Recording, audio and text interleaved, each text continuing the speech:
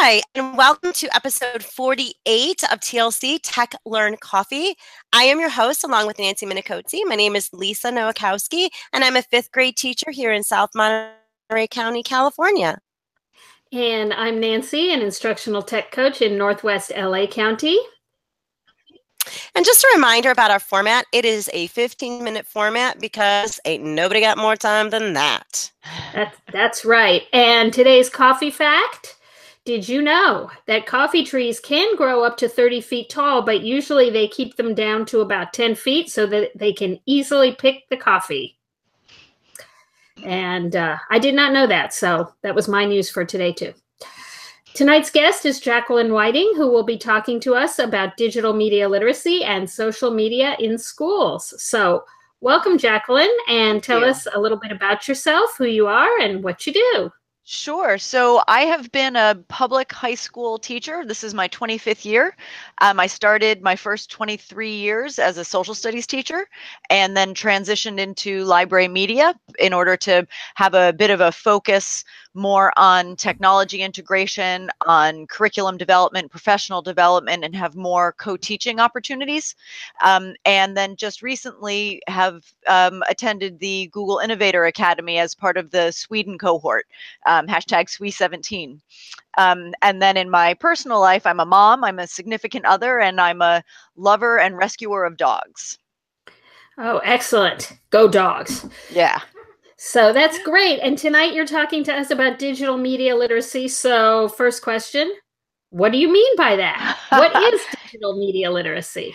So that's a great question, and this is maybe a little bit of a generational reference, but for those of us who grew up standing behind a parent in the grocery store line, pointing at all those magazines and having your mother tap your hand and say, "Oh, honey, that's just trash. We're not buying that magazine with, Elvis's Love Child or the Alien Babies from Outer Space," the magazines that I'm talking about, right? So to me, digital literacy is the same skill that was required to know from the newsstand which of these stories are legitimate and believable, which ones should I repeat to another person, which product should I buy and pass on to someone. Digital literacy is just applying those skills to the media in a different form. It's really just kind of understanding what is credible material and applying the critical thinking skills that we applied in our old school media. I love that. I've never heard that analogy before, and I have to say I think it makes it really easy for a lot of teachers to understand what you mean because they've all, I think, experienced that. Yes, I keep a little cache of those magazines with me, and I can pull them out and let people thumb through them and then say, "So what were you just reading that you just want that to stay in this room?" And think about that on your social media feed. What do you not want people to know was coming through your feed just now? I love that. So at what age do you think we should start teaching digital literacy, digital media literacy in schools? Yeah, I think that's a really important thing to talk about because I don't think there is a too young. There's the certainly legal age at which a student can join their own social media accounts, set up their own accounts, their own handles, join Facebook, things like that. But they need to have practice with those skills before they get to the point where they're starting to do it independently. And I think it's wonderful when elementary classroom teachers set up their own social media accounts and incorporate the students in selecting what would we like to share with the public, what will show the positive things that we're doing, what will safely help us interact with other people in the world.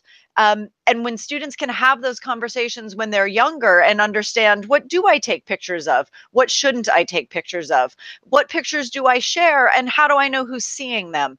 It's a wonderful opportunity for them to really develop those habits of mind that we want them to be able to organically, automatically apply to their social media habits when they are 13 and they're on Facebook and they're a little less supervised in what they're doing.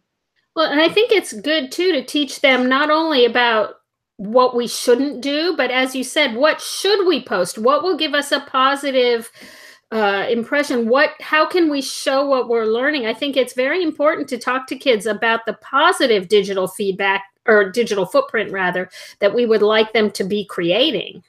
Absolutely. And when working with, as I said, my high school students, I don't even call it a footprint, I call it a tattoo.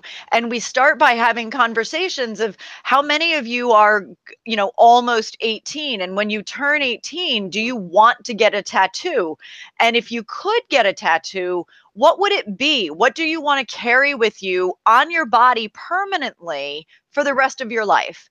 And do you want to put it somewhere where everybody can see it, or do you want to put it somewhere where it's hidden most of the time by your clothing and other people can't see it? And having that actual conversation about something that's more tangible helps them to really understand this notion of a digital tattoo. And why is it so important to be talking about this? Oh, I think that there are so many conversations that are happening now with people who are concerned about a lot of the harm of social media, about students and their digital distraction, or maybe heightened anxiety levels. And I think that when we start to look at some of those scenarios that cause us a little fear, we start to overlook the potent power of social media for good, for change, for students to develop agency, to learn how to self-advocate, to even learn how to advocate for other people. And then when we can see the power of it for good, we can then say, okay, now we need to look at how do we teach students how to self-regulate? How do we kind of eliminate that FOMO, right? That whole, am I being left out of something fear, and have them develop an intrinsic way of valuing themselves and develop the self-confidence that they're not reliant on the media. The media becomes a tool that they use with discretion. I think that's really a great way of putting it. So what are you seeing in terms of how schools are handling social media? Are they allowing teachers to use it? Are they encouraging teachers or students to use it? It's interesting. It really runs the gamut, and there may be a factor of administration that is involved. I think newer people rising right now into administrative positions are perhaps a little bit more open to it. And then they're beginning to work with their teachers about how do we do this in a way that respects people's desires for privacy, and at the same time allows students and teachers to coexist in these circles, so that teachers can model positive habits for students. Students can make mistakes where they are still going to get nurturing and coaching and guidance and redirection. And there are still schools that want no part of it, that keep the school really closed down. But I think that does their students a disservice, and it does their teachers a disservice when they're trying to be progressive with their pedagogy. Yeah, it's getting a lot harder. And I do think that it really is doing students a disservice if we just close our doors and teach, because there's so much out there, and there are so many opportunities for kids to learn by participating in social media, that if we're denying them that and the opportunity to learn how to do it in a strategic and productive way, right? That's not fair for kids. So on the coffee theme, the young woman who owns the roasters where I buy my coffee beans, she's 29, and I was talking about having a group of students read the new Dave Eggers book, The Monk of Mocha, and then bringing them to visit her as a retailer of coffee beans and talk about fair trade issues and things like that. And she said, oh yeah, bring those coffee nerds over to me. And I said, oh, I'm going to bring you such a wide range of students. I have a group of students who really have a social conscience, as their social justice conscious is really, really high. And she said, how is that possible in high schoolers? I mean, I'm 29, and when I was in high school, I didn't have any social conscience. And I said, but when she was in high school, when I was in high school or middle school or elementary school, my parents could come in and turn off the television and say, that's not appropriate for you to be seeing right now. And that's not what's happening to students today in their social media. They are very, very aware of what's happening in the world, and they're using that awareness to say, how do I take part in this? How can I fix this, solve this? And we're raising a generation of problem solvers because they have access to understanding what the world's problems are, or what their community's problems are. Well, and that's a really good point. And the other thing is, I was thinking, like, how did people find out about 9/11? People called each other, people talked to each other, but how did people find out about, the things that are happening now? Last week in Florida, it was all over Twitter. Even if you wanted to come in and turn the TV off when your kid is watching, right? They have so many other places to get information. We have to teach them how to know what's real, how to use it, and allowing them to act on that and to become activists and develop agency is so important. Right. But it's critical that they understand not everything you see is true or accurate or unbiased. Right. I've started think tanks using Facebook at my current high school. So students in a particular class can voluntarily join a closed group dedicated to that class, where they can share media that they're encountering that, it might remind them of a conversation that happened in class, or it might just be something that they encounter and it challenges them. And rather than making a gut reaction about sharing something, or even just, what do I think about this, they can share it into this closed group where those of us who are in the group can unpack it together and decide what the meaning of it is together. And then when the student leaves the group and decides whether or not they want to share that media somewhere, they've gone through this supportive intellectual exercise. They understand how different people might respond to something that they share. And I think it's a really great way for students to just learn how to hit the pause button, take a meta moment before you share.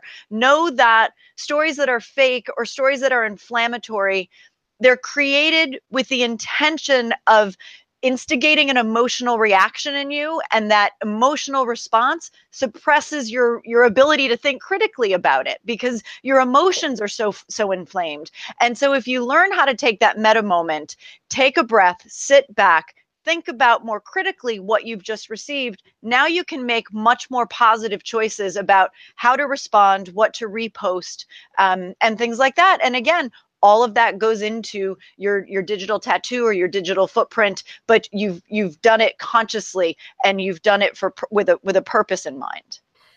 I love that. And I think that if you don't do things like that, students obviously are going to be posting things that are inappropriate or inaccurate, and a lot of schools are afraid of things like that happening. So what are some hurdles that schools face? I mean, I'm sure that there is a lot of fear on the part of the administration. I remember sitting over the last decade, sitting in faculty meetings where the district lawyer would be brought in and would be talking to the faculty about, you can't friend any of your students, you can't do all of these things. And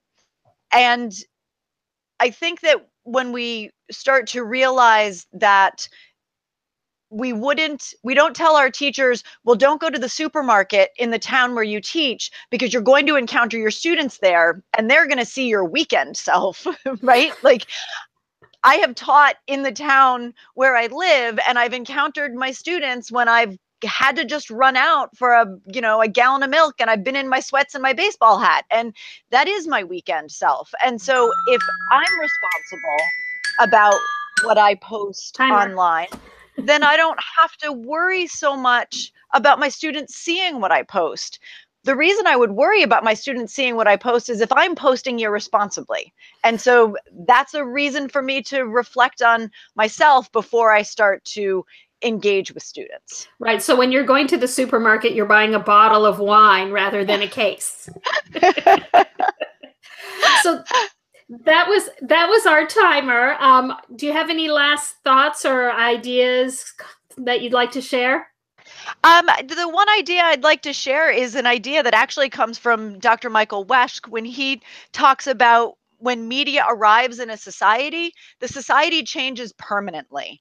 And there's no going back to the way it used to be. There's only understanding what it is and learning how to be productive and be civil and maintain the kind of discourse that we value.